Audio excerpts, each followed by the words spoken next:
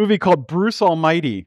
And it's the story of a man who gets to play God for just a few days in his life, which is kind of an enticing fantasy, isn't it? Like, imagine what you would do with all that power, all the control. We'd probably do, goofy stuff like split our soup or something. I don't know, but all of that control in the palm of your hands. It's it's just so appealing to so many of us. The problem is that some of us, like maybe most of us, deep down, we don't really understand it's a fantasy. A few years ago, Ernest Kurtz wrote what's become the definitive history of the AA movement, Alcoholics Anonymous. And he calls his book Not God. Because, he says, the fundamental problems alcoholics have is way down deep, they refuse to acknowledge limitation and weakness, being finite and fallen. They tend to live under the delusion that they are in control of everything, when the truth is they can't even control themselves. And so he writes, fundamental to the recovery process is that healing and sanity begin with a single realization that I am not God. As simple as that sounds. I'm not God. I'm not in control of my universe. I often cannot even control myself. I violate my own values. I want to do one thing, and then I end up doing something else. I've got weaknesses and limitations, and I need help from a power far greater than myself. I am not God. But of course, this I am God illusion is not just limited to alcoholics. It goes all the way back to the Garden of Eden. The serpent tells Eve, hey, just eat this fruit and your eyes will be open and you will be like God. That was the first temptation. You're going to be in control. Like, you can decide. You don't have to submit to somebody else's wisdom or morality or authority. You can decide what's right and wrong. You can be like God. And people have been falling for that one ever since. You'll be like God. That's at the heart of sin and spiritual confusion. That's why at recovery meetings, they always start with a reminder of spiritual sanity. First thing people say when they talk is, my name is, then they give their name, I'm an alcoholic. Just to get real clear on who I am, I'm not God. So here's what I want you to do. I want you to turn to the person next to you, okay? And I want you to put their name in instead of yours. And I want you to just say, your name is blank, whatever their name is, and you are not God. Just do that real quick. Yeah, you don't have to argue about it or anything like that. That's good. Yeah, you're not God. It's amazing how confused we get on this one single principle. Writer Anne Lamott writes, she says, the biggest difference between you and God is God doesn't think he's you. See, failure to understand that you're not God can destroy your spiritual life. So this morning, we're going to study a man who's about to begin to learn this very painful lesson. He is not God. So if you got a Bible with you, or if you want to use the one in the pew in front of you, we're going to be looking at Daniel chapter 2. Daniel chapter 2 this morning. We're in the third week of our series on Daniel, and if you missed any of the previous messages, I hope you go back, listen to the podcast, get caught up, because lots of good stuff there. Daniel chapter 2 this morning, we're going to jump in at verse 1. And it says, in the second year of his reign, Nebuchadnezzar had dreams, his mind was troubled, and he could not sleep. Notice it says, the second year of his reign. He's been king for a little over a year now.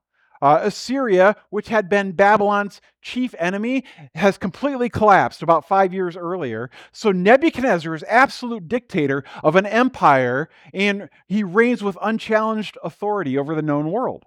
He's got youth and strength, wealth, fame, power unparalleled in the world. He is the most secure person on the face of the earth. He is a God. That's how people think of him. But he's a God who can't sleep. He's a God with insomnia. And he finds a year into having everything that he's always wanted, that everything is all wrong, and he's troubled. And people who live under this I am God delusion are always just one bad dream, one bad night's sleep away from utter insecurity, because they're building a house on sand. In the second year of his reign, he's troubled. He calls his advisors together, and he tells them about his trouble, about his dream, and so on.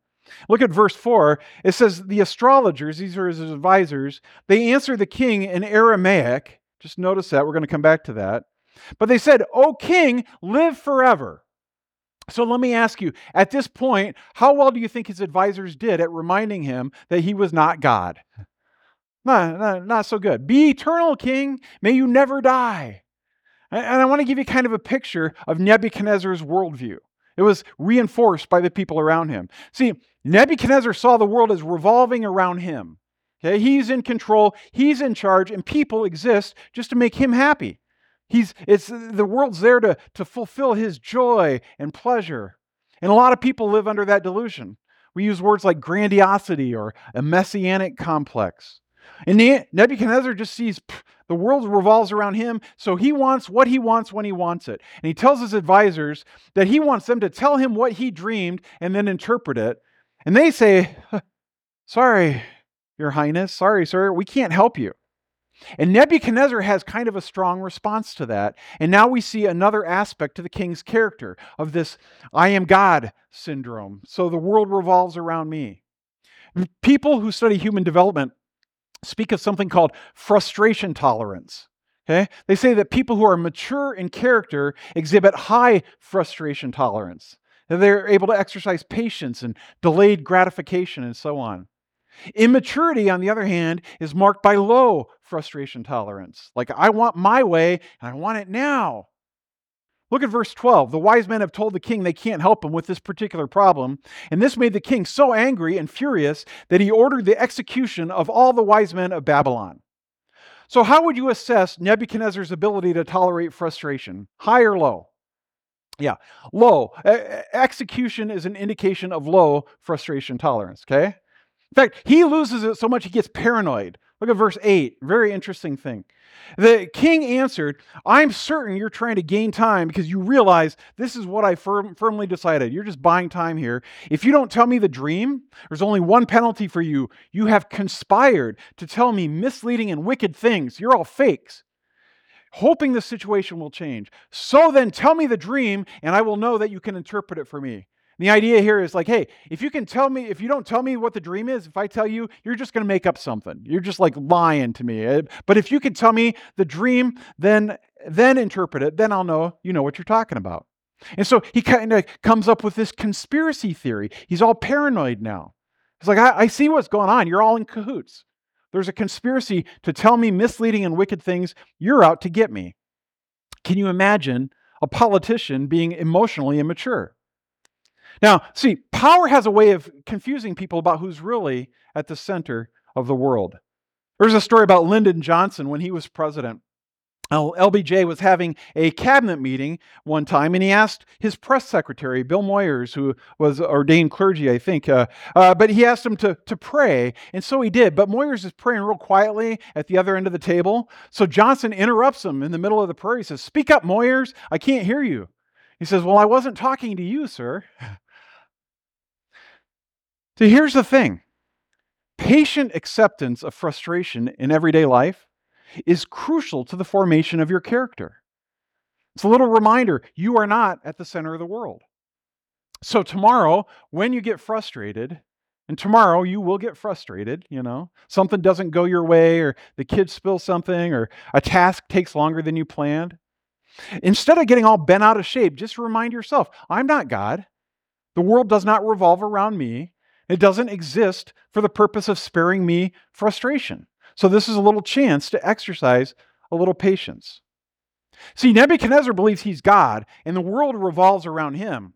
So as a result, there's all this self-preoccupation, like, it's all about me. It's about me. And there's this anxiety. He's troubled, and inadequacy. He's not able to face the future, and fear that something bad is going to happen, and he won't be able to handle it. And all this in the second year of his reign. Now, his advisors have another worldview. Okay? Take a look at verses 10 and 11. When the king makes this unreasonable request, it says, the astrologers answered the king, there's no one on earth who can do what the king asks. No king, however great and mighty, has ever asked such a thing of any magician or enchanter or astrologer. What the king asks is too difficult. No one can reveal it to the king except the gods, and they don't live among humans. No one can reveal it. No one can help with this problem except the gods, and they don't live among human beings. See, this is the great issue. Does God live on earth? Does God know? Does God care about me? Or am I left on my own to struggle along best I can? See, here's the way his advisors see the world. I live on earth and God's up in heaven, but when I contact him, there's this barrier between God and me, and I'm on my own. And when I have problems, I've got no place to go but right here. No one can solve this problem except God, and he doesn't live on earth. And it's weird because I live like that sometimes. I don't believe it, but I live like that sometimes. Problem comes into my life. Instead of going to God, I just worry. I got a burden, but instead of placing it at his feet, I carry it around. Or I've got an agenda, but instead of surrendering it to God, I try to kind of make it happen on my own. And oddly enough, the result of this way of life, this worldview, ends up being the same as it was for Nebuchadnezzar. Because here, I have to be my own God. And it ends up leading to self-preoccupation. It's all about me. And anxiety, this constant state of worry, because I've got to solve everything. And inadequacy, because I know I can't handle that. And fear, these advisors, they've got no hope. They're going to die. And then there's Daniel. And Daniel and his friends, they go to God and they pray. And then he's given the interpretation of the dream. And then in verse 20 and following, there's this magnificent hymn of praise. We're going to come back to this too, but just note for a second this tremendous hymn. He says, "Praise be to the name of God forever and ever. Wisdom and power are his. He changes times and seasons. He deposes kings, even Nebuchadnezzar, and raises up others." So Daniel gets word to Nebuchadnezzar that he can help. And look at verse 26. The king answered Daniel, also called Belteshazzar, "Are you able to tell me what I saw in my dream and interpret it?" Look at Daniel's response. Daniel replied, "No. No wise man, enchanter, magician, or diviner can explain to the king the mystery he has asked about. But there is a God in heaven who reveals mysteries. And he has shown King Nebuchadnezzar what will happen in the days to come." And Daniel refuses to take credit for this. And he goes on to tell the king about his dream in verse 31. He says, "Your majesty looked, and there before you stood a large statue, an enormous, dazzling statue, awesome in appearance." And he goes on to describe it. It's got this head of gold and chest of arms of silver and belly and thighs of bronze and feet of iron and clay. So this awesome image of power. And best of all for Nebuchadnezzar is his own part in this statue. Look at verse 37. He says, "Your majesty, you are the King of kings. The God of heaven has given you dominion and power and might and glory. In your hands he has placed all mankind, and the beasts of the field and the birds of the sky, wherever they live. He has made you ruler over them. You are that head of gold." Notice how Daniel emphasizes the extent of Nebuchadnezzar's power. He's like, dude, you're not just king over the human beings. You're king over the beasts of the field and the birds of the air. And it's like, how did you get to do that? I don't know. They didn't vote for you, but you're king of it. You're in charge of it all. So the dream's going real good so far, but then Daniel keeps going. He says, "After you, another kingdom," or could be translated ruler, another kingdom or ruler will arise, inferior to yours. Next, a third kingdom, one of bronze, will rule over the whole earth. Now, the text doesn't say exactly who they are, and a lot of people try to, pinpoint, historical people, try to guess at what that, but that's not the point. The text doesn't tell us. The point is, at the base of the statue are feet of clay, iron mixed with clay. And Daniel makes it real clear that all this power and all this splendor stands on a merely human foundation. And it turns out to be utterly vulnerable. Not only that, one day it's all going to blow away. Verse 34. "While you were watching, a rock was cut out, but not by human hands. It struck the statue on its feet of iron and clay and smashed them. Then the iron, the clay, the bronze, the silver, and the gold were all broken to pieces and became like chaff on a threshing floor in the summer." If you've ever seen where wheat gets threshed out, there's this chaff that's just this junk lying at the bottom. It just gets scattered to the wind. And that's the picture here. The wind swept them away without leaving a trace. But the rock that struck the statue became a huge mountain and filled the whole earth. Down in verse 44, he gives the interpretation of this. He says, "In the time of those kings, the God of heaven will set up a kingdom that will never be destroyed, nor will it be left to another people. It will crush all those kingdoms and bring them to an end, but it itself will endure forever." This is the meaning of the vision of the rock cut out of a mountain, but not by human hands, a rock that broke the iron, the bronze, the clay, the silver, and the gold to pieces. See, Daniel here is prophesying what would be the hinge of human history, of the entire world. And he wouldn't live to see it. Neither would centuries of people to follow him. And they would wonder, like, will what Daniel prophesied ever come true? And what might it look like?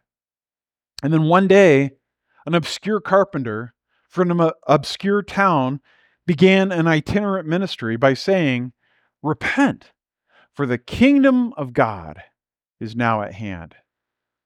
You understand why people trembled when they heard those words? Because this is what the world was waiting for.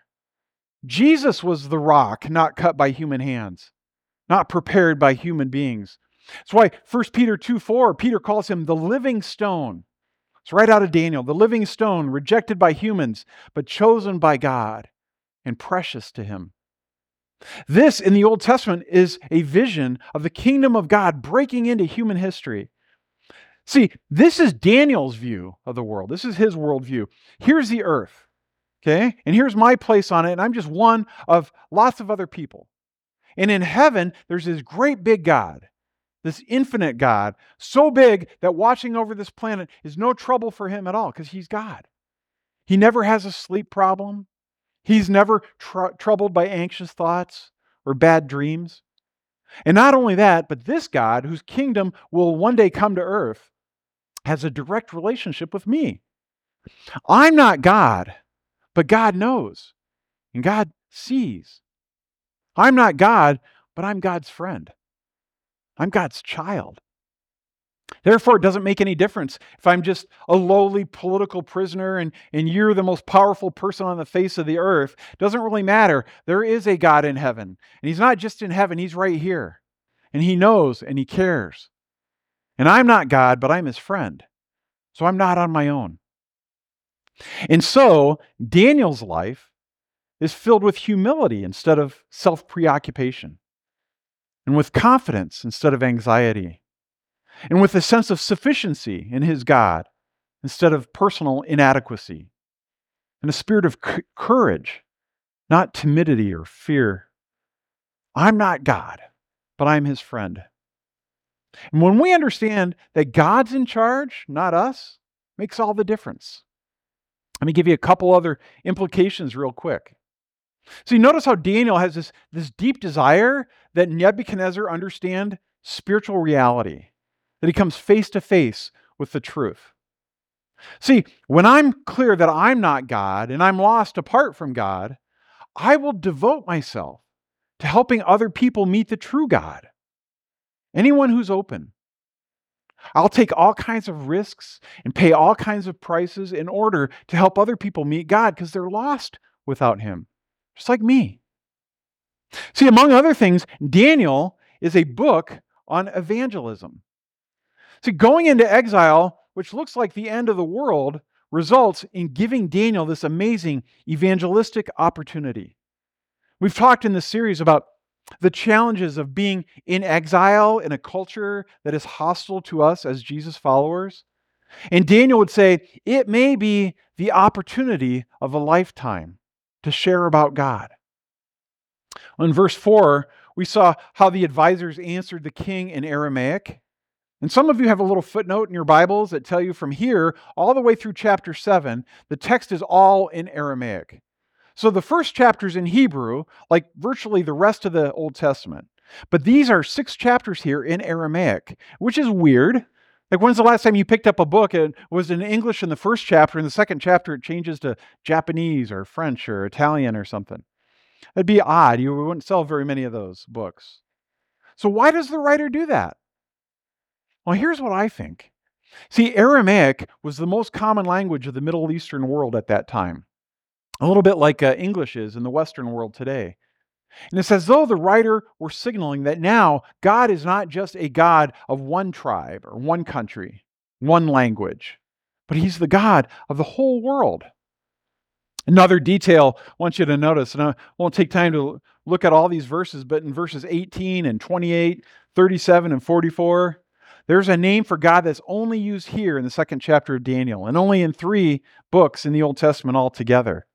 And it's this phrase, the God of heaven.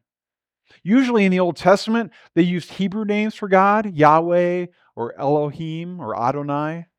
But Daniel wants to make it very clear to Nebuchadnezzar, this God is not just Israel's God. Because that's the way Nebuchadnezzar is used to other people thinking from their countries. Like, oh, we got our gods, you got your gods, everybody's got their own gods.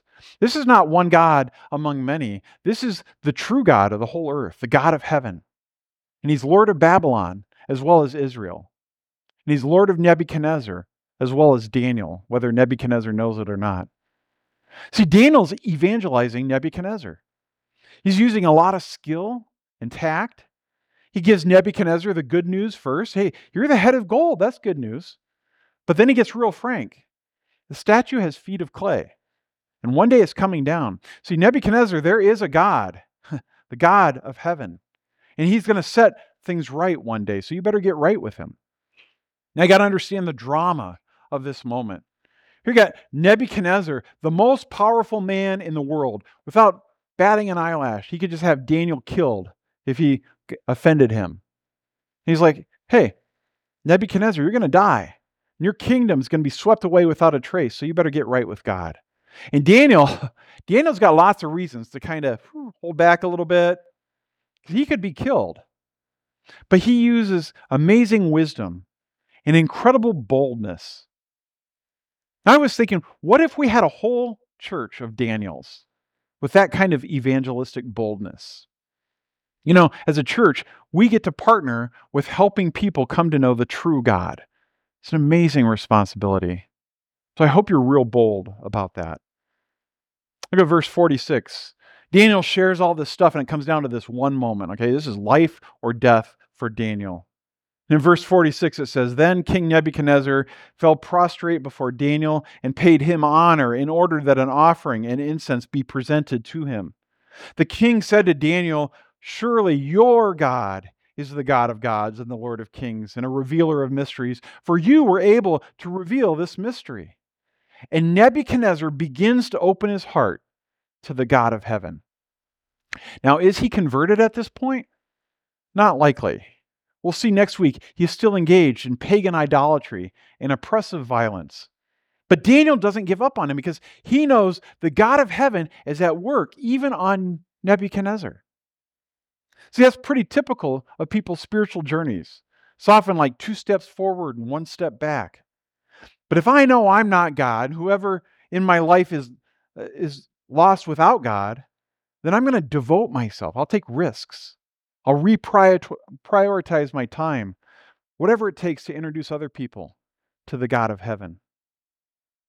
Last implication. If God is God and I'm not God, I'm just his friend, then I can stop worrying because I'm just invited to stop worrying. Now, some people, they hear that the scriptures say they shouldn't worry, and then they feel guilty and they worry about worrying too much, and it just becomes this vicious cycle. So I just offer this to you as an invitation. You don't have to worry. You don't have to worry. When worry comes along, just allow it to be a prompting of the Spirit in your mind to remind you, hey, you know what? I'm not God. I don't carry the world on my shoulders because my shoulders aren't big enough. So God, I'm just going to give this to you. Anytime a worry comes, just use it as a little prompt to give it to God. See, Daniel is convinced in this foreign land, under death threat from this tyrant, that his life and his world are in competent hands. So he doesn't have to live in fear. And the writer brings this out in a beautiful and striking way. The end of the story, it says, Then the king placed Daniel in a high position and lavished many gifts on him. He made him ruler over the entire province of Babylon and placed him in charge of all its wise men. See, Daniel is now going to play at a whole new level. All this opportunity has opened up for him. But here's what's interesting, okay? Because in a story like this, It's at this point, after like God has moved and wonderful things have happened for the main character, Daniel. Normally it would be at this point when a hymn of praise would be offered to God, saying, "Oh, thanks, God. Thank you for this amazing turn of events, and I've been honored and praised and given this amazing opportunity." But the hymn of praise doesn't come at the end of the story. Where does it come? All the way back in the middle of the story, verse 20. Remember, at the beginning, the king put all the wise men, all the exiles, including Daniel, under a death threat. They're all going to be executed. And when Daniel offers this hymn of praise, he's talked to God and he's received an interpretation, but externally, what's changed? Nothing. Nothing's changed in his situation. He's still under a death sentence. He hasn't even met with Nebuchadnezzar yet. Doesn't know if he's going to be able to. Nebuchadnezzar could refuse to see him, or he could see him and then get offended by what he says and execute him, or he could laugh at him. All kinds of possibilities to worry about. Nothing's changed except Daniel knows this great big God has spoken. He knows who's driving the bus. And that's enough. And he can trust God. And the writer does this with great skill. See, as readers, in verse 20, we have no idea yet how the story is going to turn out. And we're asked to praise God with Daniel in the middle of a story we don't know the end to yet. Why would the writer do that? Because that's my life. That's your life. Anybody got any problems? You're in the middle of your story. We meet here week after week, year after year. We do life together, and every time we gather back here, we do what Daniel did right here. We praise God in the middle of our stories. And we don't know how they're going to turn out. Maybe something exciting and wonderful things are going to happen. Maybe some real difficult and painful things are going to happen. We don't know how the story is going to turn out, but we know who's driving.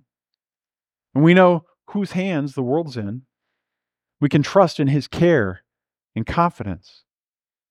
So we gather together in the middle of our stories. We pour out our hearts in worship and adoration of this God who holds times and seasons in his hands, who sets kings and CEOs and presidents up and brings them down. So this week, just take a vacation from worrying. Anytime you feel a little anxiety, just stop and say to yourself, I'm not God. I'm just his real good friend. Would you stand with me now for closing prayer? Our dear Heavenly Father, we get so confused sometimes, and we think the world revolves around us, and we think that we're in control. And it's only when we remember, I'm not God. I'm not in control. But there is one who is in control. And we can come to you. We don't have to worry. We can come to you no matter what. Thank you for that confidence. Thank you for the fact that we don't have to carry the burdens of this world around on our shoulders. Lord, I just pray that you would give us hearts for those who don't yet know you personally. That we would be bold. That we would do whatever it takes to introduce people to the true God. Because there's nothing better. So God, thank you on this Father's Day. Thank you for being our Heavenly Father. Thank you for loving us. Thank you for caring for us. Give us wisdom now to know what to do with what we've heard. And give us the courage to do it. We ask all this in Jesus' precious name. Amen.